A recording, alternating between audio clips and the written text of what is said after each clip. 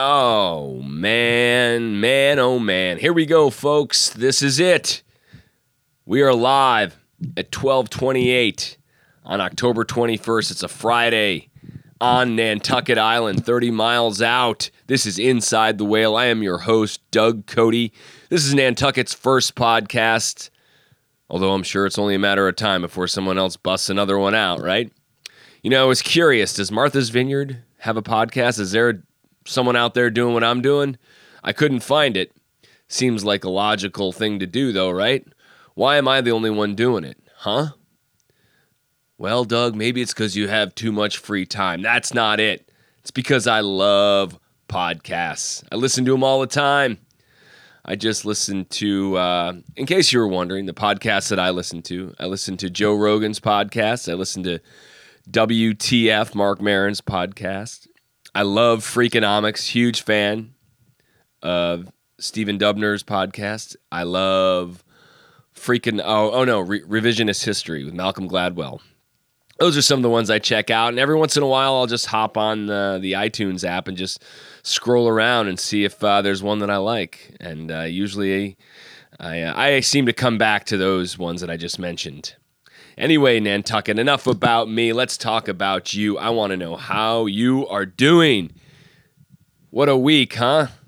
God, great weather, high 60s all week. Tell you what, I'll take it. Despite that, did you guys watch the debate? Oh, boy. Here's what I will say this.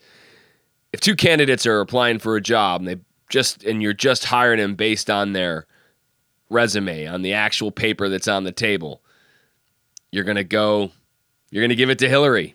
I'm sorry. It's just the way it is. I don't know. I'll stay out of politics, folks. I'll stay out of politics, right? That's what everyone says. And then you bring it up and then you talk about it and you end up getting worked up.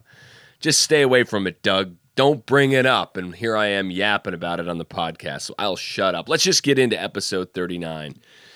So I grew up in Syracuse, New York. There wasn't any place remotely close where you could go surf. So I grew up skating. I was a skater my whole life. We grew up skating in barns on half pipes, and surfing just wasn't an option till I moved out here in 2010, and my wife is a surfer, and she sort of introduced me to surfing and the surfing community on Nantucket, and that's kind of what today's episode is about. Let me fix that.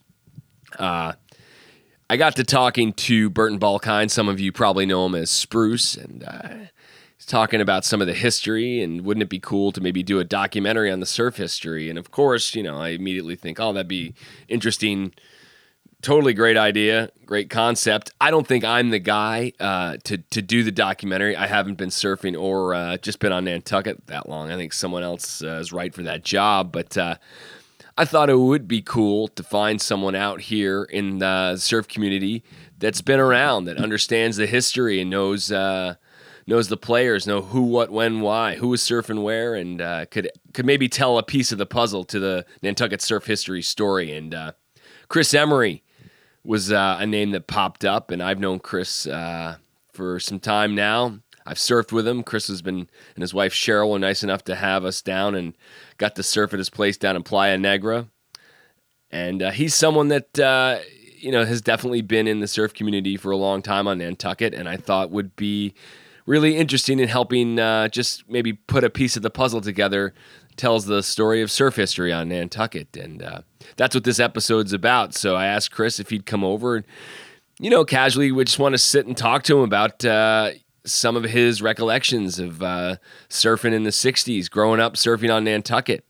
And the conversation is really interesting, and some of you might know some of the people he's talking about, and some of you may not. But either way, his story is part of Nantucket surf history, and so this would just be a piece of the puzzle. And I think if you're into surfing, you love Nantucket, you love surfing on Nantucket, Chris Emery can put some of the pieces together of the story, and he does that. So let's do that. Let's listen to Chris talk. Rise now, ye white whale. Show us your crooked jaw. Show us your wrinkled brow. Rise. He rises!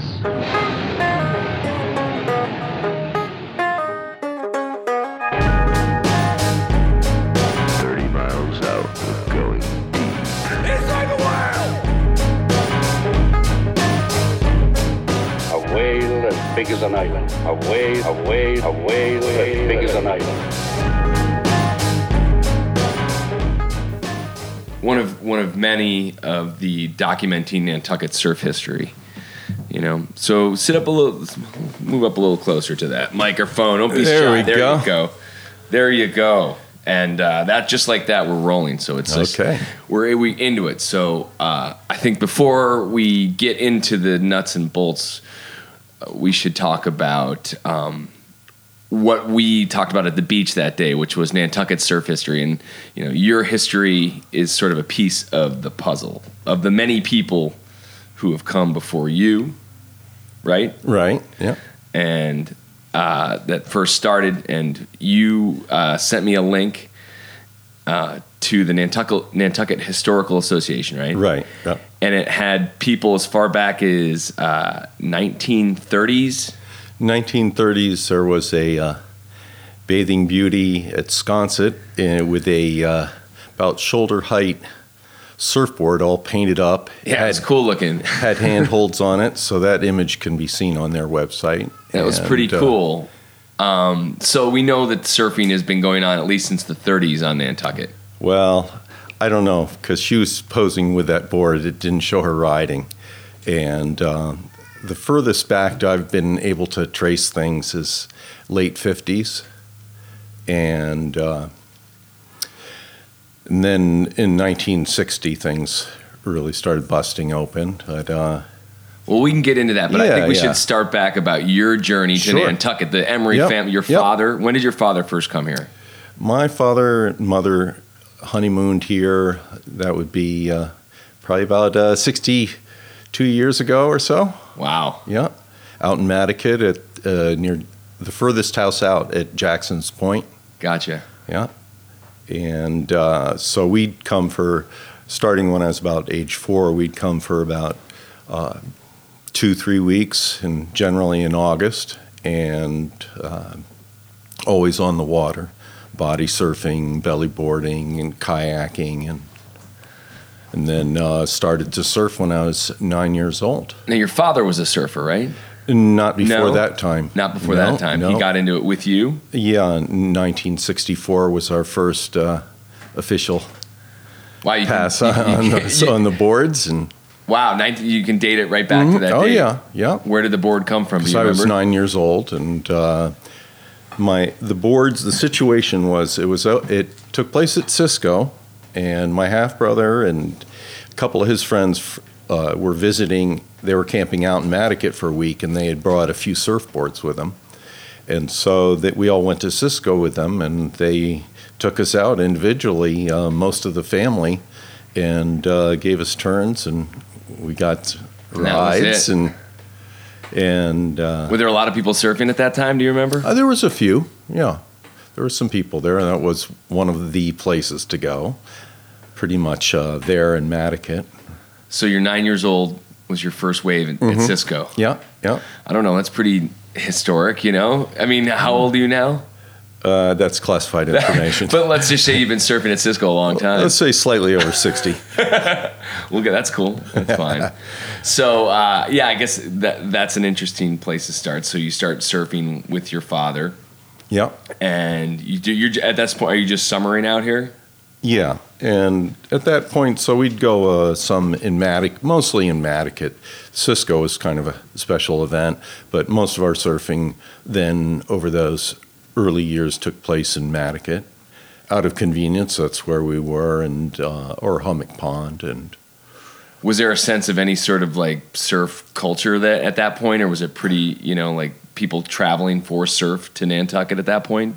There was a little bit of that, but I can tell you an anecdote or two. But do tell. That's why we're here. Yeah, but I'd say the main thing was there was a community, the Haffenreffer family, the Lindquist family, Emery family, were a few, and the Langs, and that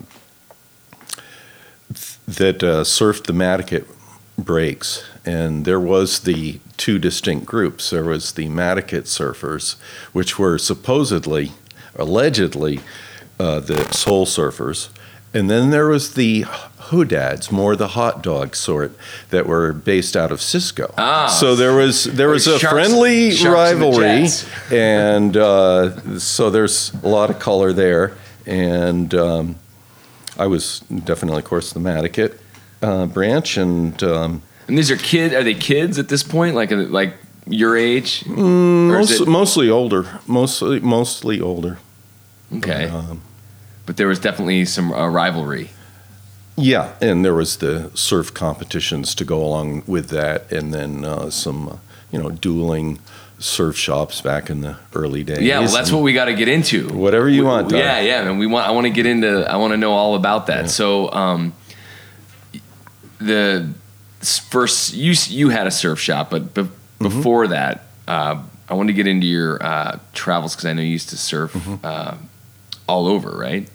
A number of places. Let's see, my first surf trip, I would say, on my own was went to Florida, Eleuthera, Panama, and Costa Rica, and that was a 4-month trip. And I was traveling on my own, and it was very adventurous and exciting at age, I guess, early 18. So sometimes I say 17, but Is it true? I heard a story that you were riding horseback down in Costa Rica with Nat Tico, right? oh yeah, that I met him down, but not on that first visit. But I traveled around the country a fair bit and surfed a lot, and worked on my tan. Professionally. Yeah, and all that was just for the love of it. There was no business involved or anything like that. So, and then probably the next main trip I went on was before I started my surf shop. I went to Florida for a trade show, and then on to California and Hawaii, and that was probably a month and a half, couple month trip, and that gave me a lot of good business background and connections to start the surf shop with, and then basically over the years that I had the surf shop, there was the winter months with, let's say, January, February, March at least every year that I could travel, and we spent a few winters in Hawaii, and we were in the Canary Islands and South Africa, and some in Europe, and variety of places. So you were surfing different places, different types of waves yeah, too, right? Yeah.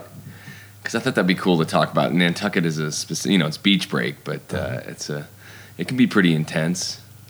If you Belvedere at low tide with a hard south swell. right. Nowhere to go. So I guess back to the early days in the surfing when you were living on Nantucket or going back and forth. I was living here. Starting, I would say, steadily 1980 when I started this store. Before that, I was living, summering here and then living off island and surfing some different places. And who are when you first were into 18, 19, who are the guys that you were surfing with? Because I think to talk about Nantucket surf history, the people that were surfing out here, I mean, I don't know if some of them are still here, some of them aren't. Let's just go through the names, name names. Well, probably one of the first people that pops into my mind would be Rick Kodalak, and I became good friends with him and got to meet a lot of the Nantucket native crew and go have fun with those guys. But Tucker Lindquist and Freddie, and as I say, that original Madaket crew, they're all still surfing, and some live different places, but so who are on the many Cisco? of the same faces, and Ben Murphy, and I would say that's pretty much the main crew. And of course, my dad was out there doing popping the headstands, and he's a very strong swimmer and felt comfortable in rough water, and so that was always enjoyable to get some sessions in with him. With your dad, yeah. Who were the Cisco people? Who were the guys that were the hot dogs? Well, the hot dogs, I think that was more back in the Otis's surf shop day, and that's kind of a whole nother. Well, we need to get into that. We need to. So I'm just trying to paint. We're trying to put the pieces. You're the piece of the surf puzzle of Nantucket surf history, right? So, Indeed. Yeah. So you're surfing, and you're going. At this point, you're living in Nantucket in the '80s, right? And you decide to start a surf shop.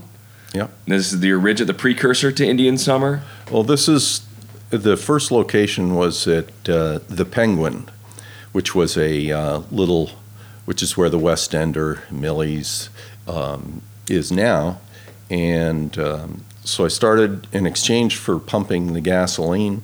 That was my rent, and so I had the surf shop, set up the shop real nice in this garage, and did that for 2 years, and then in the third year we kept that location, but I took on 2 partners, Robert Young and Tom Kennelly, and then we set up the store above Young's Bike Shop downtown on Steamboat Wharf, and we had a partnership for 3 years, and then for the following years I continued on my own till 1993 when I sold the business. And to Dave Iverson? That was to Steve Lawrence and Kirby Fowler. Okay. And then there was a couple, Ron Winters at one point bought in with Steve, and then Dave, I guess, bought it at some point not too long thereafter, and he, of course, had the upper deck, and then kind of combined that with Indian Summer, and now I think they're just mainly called Indian Summer. But so what was the first year of business for your surf shop in Mattocket? 1980. In 1980. What kind of boards? Where would you get your boards? Well, I had a custom line Indian Summer surfboards that were made by a couple different people. Originally, a guy out that I met in Mexico named Rick Holt, and they were shaping out of Ocean Beach and San Diego in California. And then there was some other, and that was Moonlight Glassing did our glass work. Very nice boards. Yeah, I was just going to say. First class all the way.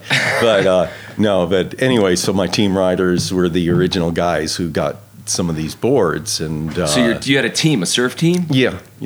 Well, what's there? It was a spiritual thing, yeah. All right. And was there a specific shape that you favored that you were like? We had 2 main shapes. Where there was one that was fairly gunny, winged swallowtail, and then there was the Tyrone 2 series, which was a kind of winged swallowtail, more akin to the fish design. Gotcha. And so those were fun. In fact, the 6.0 that was the Chief Cristobal model was Dave still has that at the surf shop, and you can see it on display. Yeah, and let's see, custom wise, the person that did the most custom boards was Doug Wright of Rainbow Surfboards, and he was in Melbourne Beach, I believe, and he made beautiful boards for us for any number of years, and that spanned a number of designs and sizes.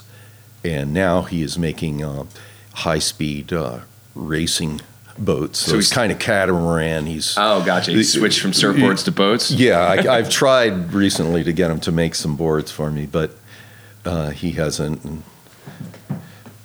But anyway, it was nice having the custom boards, and we tried, over time, I started to value shapes that were a little thinner, not having real boxy, wide boards, but having them be a little thinner, but still of decent strength, so they would, have a chance of lasting.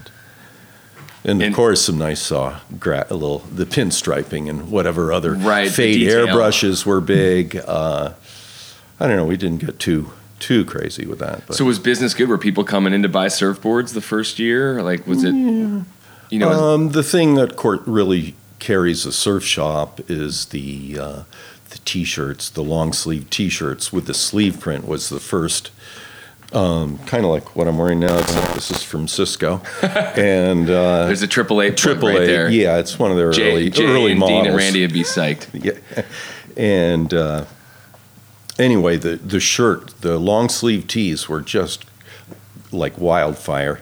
And there was any number of series of designs and a lot of great custom artwork at the time. And then, of course, when we had our contests and all these special events, we'd do custom shirts, and they would go by the gross, 12 dozen, boom, boom, boom, and the Surfline Hawaii jams, that whole era. Yeah. Spruce, I don't know, you remember that?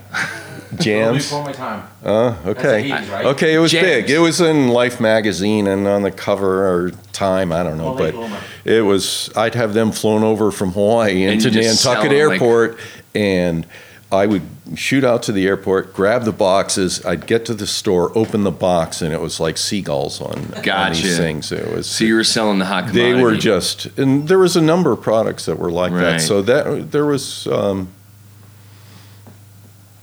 The surfboards were, we would call it in the industry, necessary evil, because the profit was so low and you'd have so much money tied up on your ceiling or on the rack that it was all the other things that you would hope to make something, some money on. Now, you mentioned contest. Do you know when the first surf contest was held on Nantucket? Do we know that? Let's see. We're looking at, I believe, 1965. Okay, see, this is good. 1965. I'm trying to create a timeline here so we can later on, maybe if we have to piece together the history of Nantucket surf, we can say, If we have to. Well, we know the first surf contest was held. Right. Yeah, that was What beach? with the that was at Cisco, and that was with the Nantucket Surfing Association, which was put together with the couple of surf shops there, the Noble Surfer downtown. Actually, So there was the Noble Surfer, and then there was Otis's Surf Shop. and where were they located? Well, Otis was out on the Cisco Road at the where those Quonset huts are. Holgate's business there. Yeah. And then the Noble Surfer was originally on Old South Wharf, built by Walter Beinecke. And then, but the second year they moved to the corner of India and Center Street. So all these surf shops were together and had Nantucket Surf Association, did you call it? Yeah, it was the Nantucket Surfing Association, yeah. And they sponsored the contest, and Mrs. Gwen Guyard was involved. Is that Mike Guyard's with mom? Donuts and prizes and Nice. stuff like that. And did you compete? Oh no, I wasn't even aware of the contest. I was out in Matticat for a couple. Not until, well, I shouldn't say that. 1969 was my first, which was the last year of the competition, and I remember surfing. I did win my division, the boys. I surfed against Dave King was one of the people, and that was the only person that I remembered specifically because And you beat him? I won. What was that, the swell but like? Do you remember the swell that day? Probably 2 to 3 feet average. I don't remember it being anything special for wave wise. Of course, I was very nervous but was glad to have done. So that's 1969? decent. Yeah. Wow, okay. Yeah. But you think the first one was 1965 with the Nantucket Yep. Surf Association? Yeah, a lot of that can be Is that confirmed. You see there's the articles and press releases before the events and that are part of the public archives, Historical Association, or I'll have to Nantucket get down there and Athenaeum. check that out. Nantucket Athenaeum as well. You can do searches easily. So I guess back to the surf shop. So Sure. and when did you sell? What was it called? Your surf shop.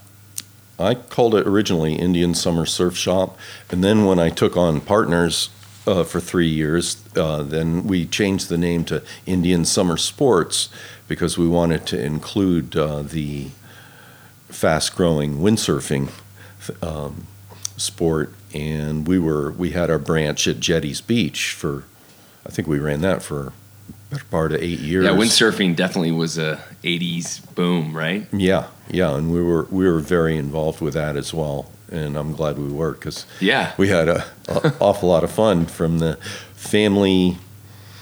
early family style the contests and the involvement at Jetties Beach there, onto the speed sailing and wave sailing, and getting to do that sport all over many places in the world in great conditions. Yeah. But not jumping huge waves, I can't say that. You'd rather be out surfing, probably. At the time, I like to mix it right in there, just like now with the body surfing and canoe paddling or any number of other things, just to be on the water. And it's interesting to me because you're one of these guys that, like, if you were landlocked, I think you'd probably go stir crazy, right? Like, if you ever had to spend more than what's the most time you've spent away from water? Not very long, but my son, he's landlocked, and Kelly, and he's of course surfing stand-up waves on, whether it's on a boogie board or on a fiberglass surfboard, and kayaks out there in Durango, Colorado, and I have other friends that are surfing in Idaho on hydraulically controlled surf parks and rivers. So there are ways. Yeah, I just think would you think you'd survive if you'd find water? That's the issue, I guess. The emery, it's in your blood. You'd find it. Yeah. Where's your favorite place to surf? Oh, probably off the end of the road, flagpoles in Matticat, and on as large a swell as possible. And Matticat, Cham, Cisco.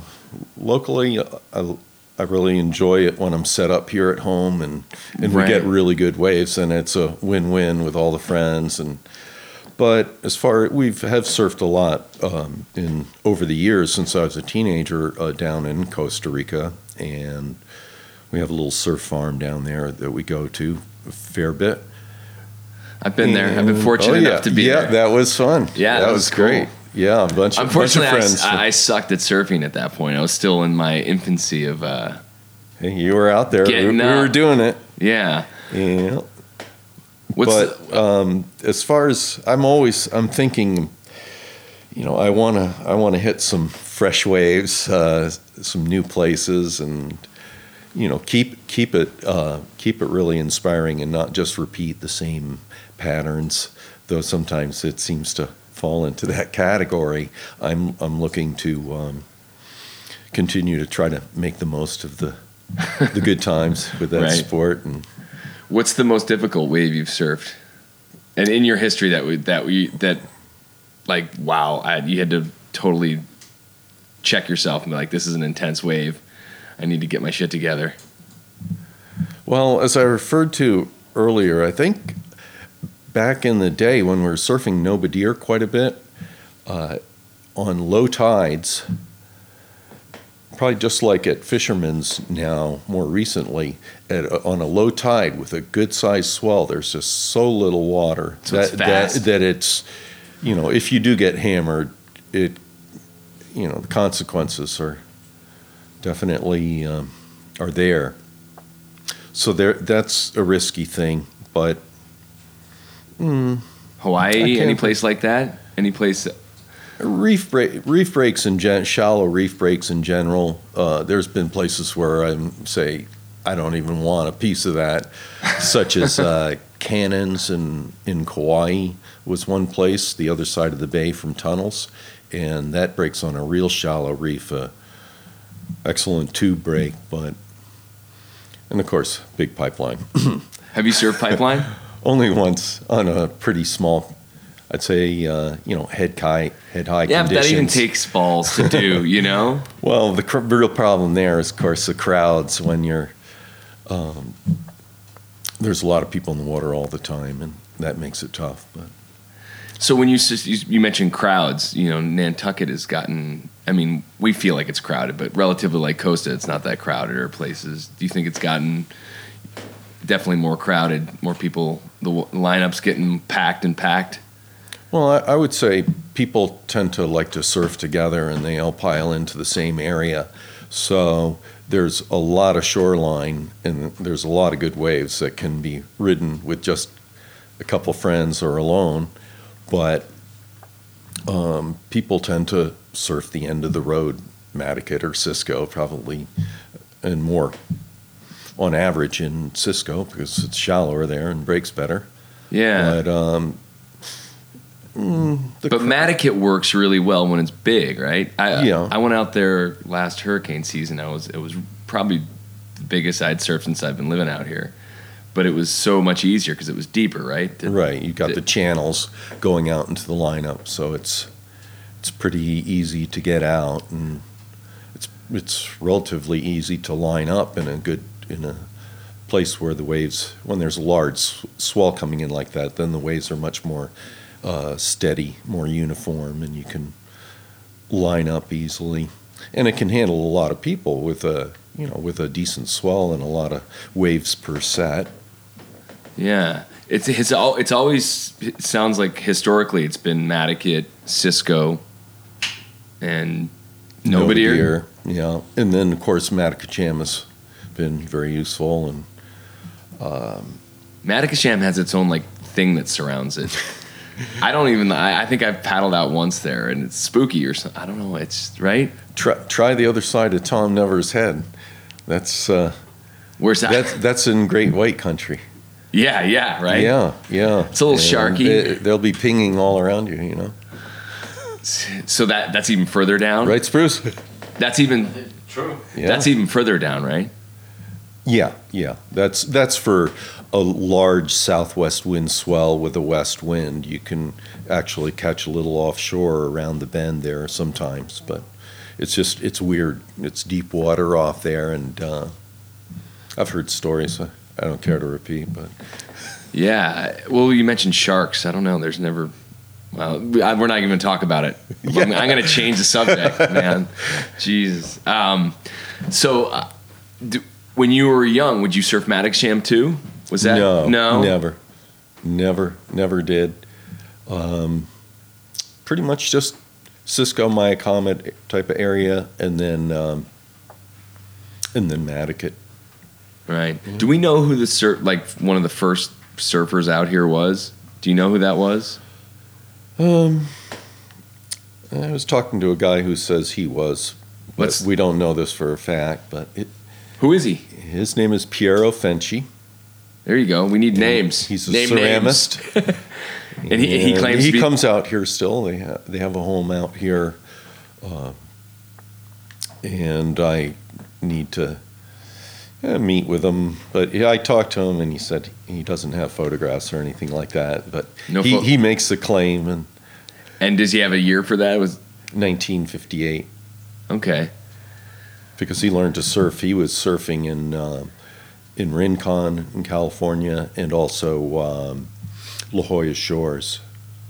So he was well versed in the art. So the boards had to get here. So what's interesting about the history, it started, made its way from Hawaii to California, and then seeped its way into, east. Am I correct or not? Well, in part. And then there was a guy making hollow wooden surfboards, a la Duke Kahanamoku, and he was bringing them down in about starting in 1960, and he taught a number of the Madaket crew how to surf on those boards. So could he be the guy that maybe was bringing the first surfboard out? No. Well, the other guy, Piero, that would be. He would claim that he was a couple of years previous, but we'll have to do some investigating. Right, clearly. But I think Dr. Lang there, he was instrumental, and then of course that coincided with Gidget and some of that early surf craze, Beach Boys, and I know when my brother and his friends came out. That was also, as I say, that was early 60s. And there's a lot of people that, from early on loved the warm water and all the opportunities out here in Nantucket for fine summertime. I love to do this on the podcast because it's so interesting to me when you talk to people that were here. Like, if you could just talk a little bit about what it was like here in '68. What was the vibe on Nantucket like? From my youthful viewpoint, from your vantage point, because I think it's what it looked like and the island, the vibe, because it's clearly obviously much different today. But I think it's important that we document what it was like to be 18 in 1968 on Nantucket. I'm just double checking the math. That's more like 12 then. 12, yeah. Well, I think through the eyes of a child. Pre-teenage, I really wasn't too aware of anything for those few weeks other than just how nice the beaches were and how clean the water was and nice people around. I didn't get to town much. I didn't do much outside of our little vacation area, so it's kind of a limited viewpoint. I mean, we would bicycle into town once or twice during that summer visit. We had a car. We had a car on the island, right? But the ferry boat getting over the way it was back then, how you got over here? Yeah, it was a slow boat, and it was out of Woods Hole. And I would say there was, it was a lot different from now. As far as now, with all there's much more wealth, concentrated wealth in the summer, but there may have been at that time too. It was just a little more classic styling, but it's kind of hard to say. Is it changed for the better or worse? I think it's great. I wouldn't be here if I didn't this is my home, and it's a great home base.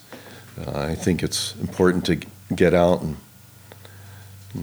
travel around, but make it home base. Have you ever lived anywhere else? Let's see. Not for very much time. I did move here when I got out of high school, and from there it was pretty much travels when I wasn't on the island. But college? No. No, I wasn't going to sit behind a desk when there was waves to be ridden and places to explore. I needed to be out there, and I was. Was that the chagrin of mom and dad, or were they? Yeah, they were hoping for me to find some direction, and I get that. That didn't happen for a while. Although I will say, when I started my surf shop, then all of a sudden it was a great point for me because I was able to focus so much of that interest and involvement that I have with surfing and share that with other people and connect with other people. So that was I hadn't been able to do that before, but all of a sudden that went along with going into business. So it changed my life a lot. And then I met Cheryl back that in 1982. So and was she summering out here? No, we met down in St. Croix, and I was meeting with my partners or to be partners to be, and I met her down in St. Croix, and we spent some time with other friends also the following year down surfing. I surfed a lot in Puerto Rico over the years as well. That was probably one of the more consistent, larger wave type of places, but had a lot of great visits down there. Where in Puerto Rico? What was the break? First time I was living near Sandy Beach, and there's a lot of great breaks around there, and was on foot or traveling, public transport. See, I'm immediately thinking for a gringo to go down there and go surf. That's not an easy, right? No. No, it wasn't bad at all. There was lots of places to stay, and then for years over at Playa Hobos, we'd go over on the North Shore, just around the corner from Wilderness, which I believe has the world's second deepest trench off of it. So that focuses the waves in there. And is it like overhead every day? not every day, but it gets huge there. Wow. East Coast Hawaii. Oh. Yep. Some of your best waves were in Puerto Rico? Some of the biggest, and a lot of real good surf, yeah. But then over time, socially, it became, there was more crime, and after a while, we had enough of that. And it wasn't really a good family spot, or even questionable for individuals sometimes. Was there an incident that you can remember? Was there something that happened, or was it just a few? They're just getting robbed, or robberies, beatings. Not to me personally, but right next to me, and just in the trash. Everybody throws trash all over, or a lot of people were liberal with their garbage, let's just say. Yeah. And we were looking for a cleaner, less spoiled environment. So that's where Costa Rica and Hawaii came in. We spent a few winters out in Maui, and that was great. That's where our daughter was born. And Vanessa was born yeah, in? yeah. I didn't know that. Yeah. That's cool. Yeah, and so we went back then for a few years. We had a great surfing break, Ho'okipa, just a couple miles up the road. We were living just outside of Paia. Yeah. And that's so cool. It just made me think about how that one of the things that is amazing about Nantucket is a lot of people, now that I'm living here is, everyone gets away in the winter, usually to some sort of surf trip, which is cool. So it's like, everyone has that sort of exodus to go out and find surf somewhere else too. Yeah, and the warm water is nice, but there are of course a lot of great places. Probably some of the most consistent surf in the world is down in the Roaring Forties. So, right. Then you need some of your wetsuits. But I have not traveled to Bali, or we did surf in New Zealand a couple times. Spent some nice vacation time there. That was pretty good. A lot of crisscrossing the island to try to chasing waves, but we did get some real good stuff there. Nice. I thought it would be cool to have you comment too, since you've surfed so many different waves. How your opinion Nantucket fares as far as wave, and where does Nantucket fit in your head? Well, the only problem to me is that it's fewer and further between, and when it does get good, we can have world class, and I don't even have to have the world class all the time, but consistency is, as we all know, a problem. But we do have some little trace of what I guess now is, I don't know if it's Hurricane Nicole or Tropical Storm Nicole at this moment, but in any case, we're getting some nice groundswell out there from that, and hopefully over the weekend we get another taste. Like about a week and a half ago, we had real nice surf from Hermine finally. Yeah, and that had been so long overdue. It was just it was rewarding, but it's just not enough. Hence the travel, right? Yeah. To Morkins. But I guess the type of wave that Nantucket offers surfers, I guess it's can be intense, but it's not consistent enough. Right. Is that the jury? Well, it's always changing. You never know. I mean, you just have to be on that tide, and it's very tidal oriented, and the sandbars are shifty, so it's hard to find the best wave on the island. Let's say at any given point, but that helps as if you do want to get away from it. If you do a little bit of homework, you can definitely have excellent uncrowded waves when the swell finally does arrive. Yeah, you do your wave rain dance to bring in the swell. Yeah. Well, the hurricane season seems pretty consistent here since I've been here. There's usually fall. There's usually going to be something. Yeah. Cooking. Yeah, I think it's been pretty slack though so far this season, and each storm that develops, get your hopes built up, and then oftentimes it doesn't materialize, and then it's shattering. Oh, then you're just hanging out at the surf shop, Yeah, there's other great things to do, but farming. paddling out Hawaiian outrigger canoe. That's right. You have so many different. So you do the outrigger canoeing, right? Yeah, that's we've been doing that. Cheryl and I have been doing that for about 15 years, and we really love being out in the water with a small group of people and in sync, and it helps keep the body lubricated a little bit, ready. Some kind of base strength for when you do have to apply yourself steadily for the surf. Who brought that to Nantucket? That it's a Hawaiian style of paddle, right? Yeah, I believe Terrell Chappell and his wife Claudia, and that was probably about 16 years ago. So it's relatively new. Yeah. And they started a canoe club, and now we have 3 boats there. But sometimes we have the paddle time to go, and then there's waves at the same time, and you don't want to let your team down, but at the same time, a number of them surf, so we work it out pretty well. And tomorrow we'll probably paddle in the morning, and then there'll be probably some kind of surf all day, and Keep our fingers crossed. the day after. You know, I wonder how Counting many my days. chickens, yeah.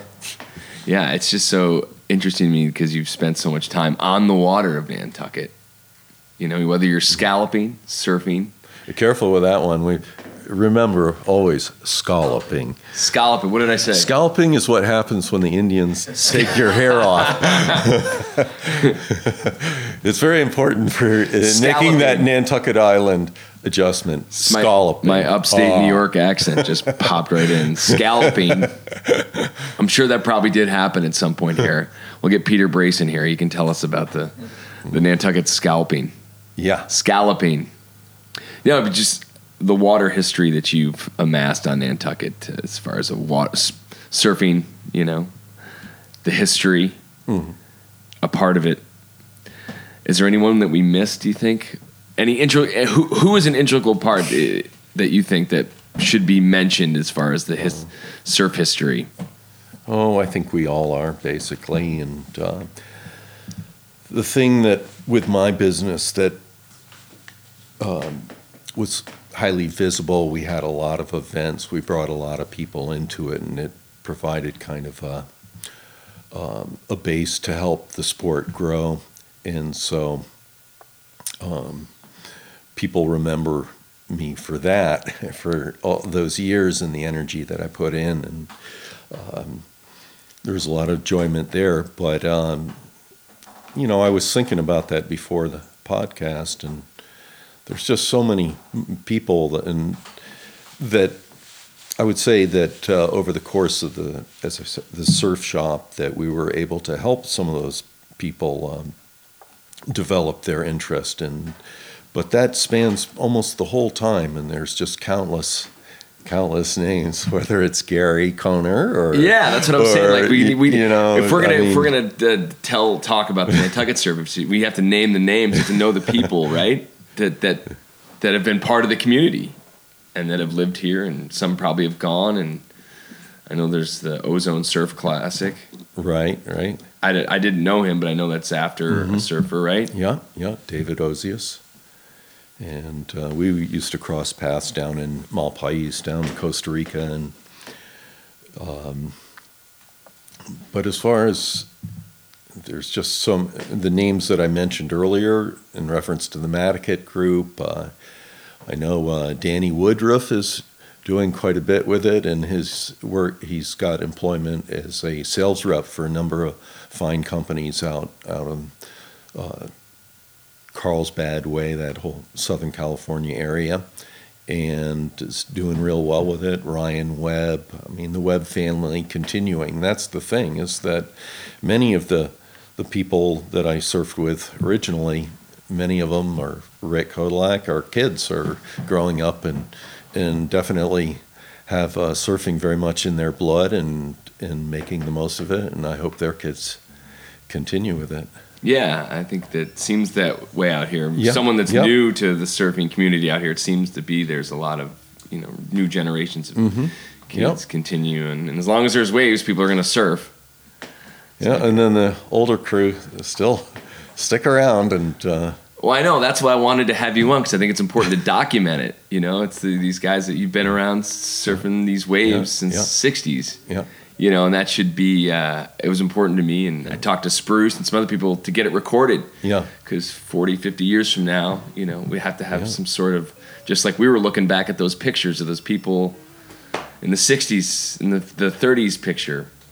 Right, and really as I mentioned, that George Davis and Otis Murphy with their early businesses, and even Alan Reinhardt had the Snow's Bike Shop, and he was renting surfboards out of there.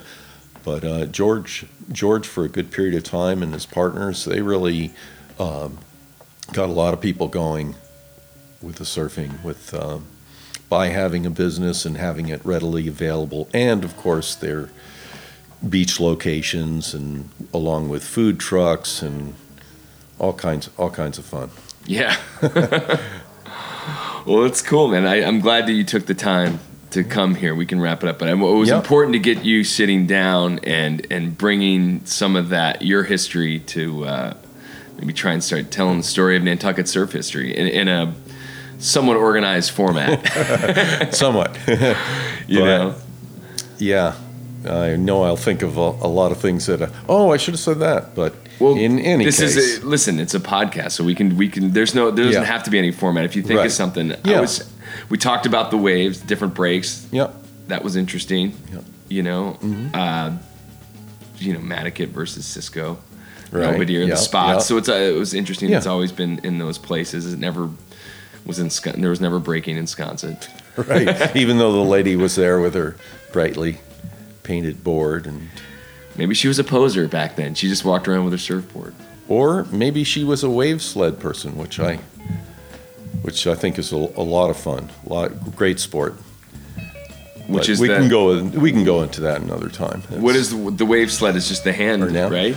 Well, it's kind of like the Paipo boards, which were some of the early Hawaiian boards. They were wooden boards of all sizes, and so there's just a lot of fun ways to ride these waves. That's it. I don't want to do any more. You just you just ended it right there. It's all about finding different riding the wave. Chris Emery, A Life in a Wave.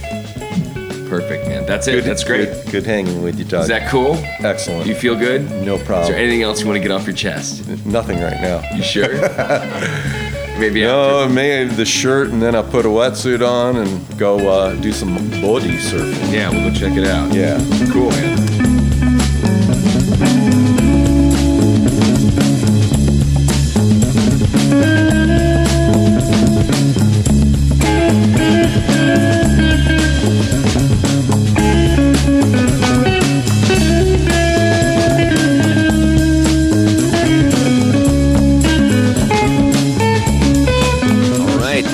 It.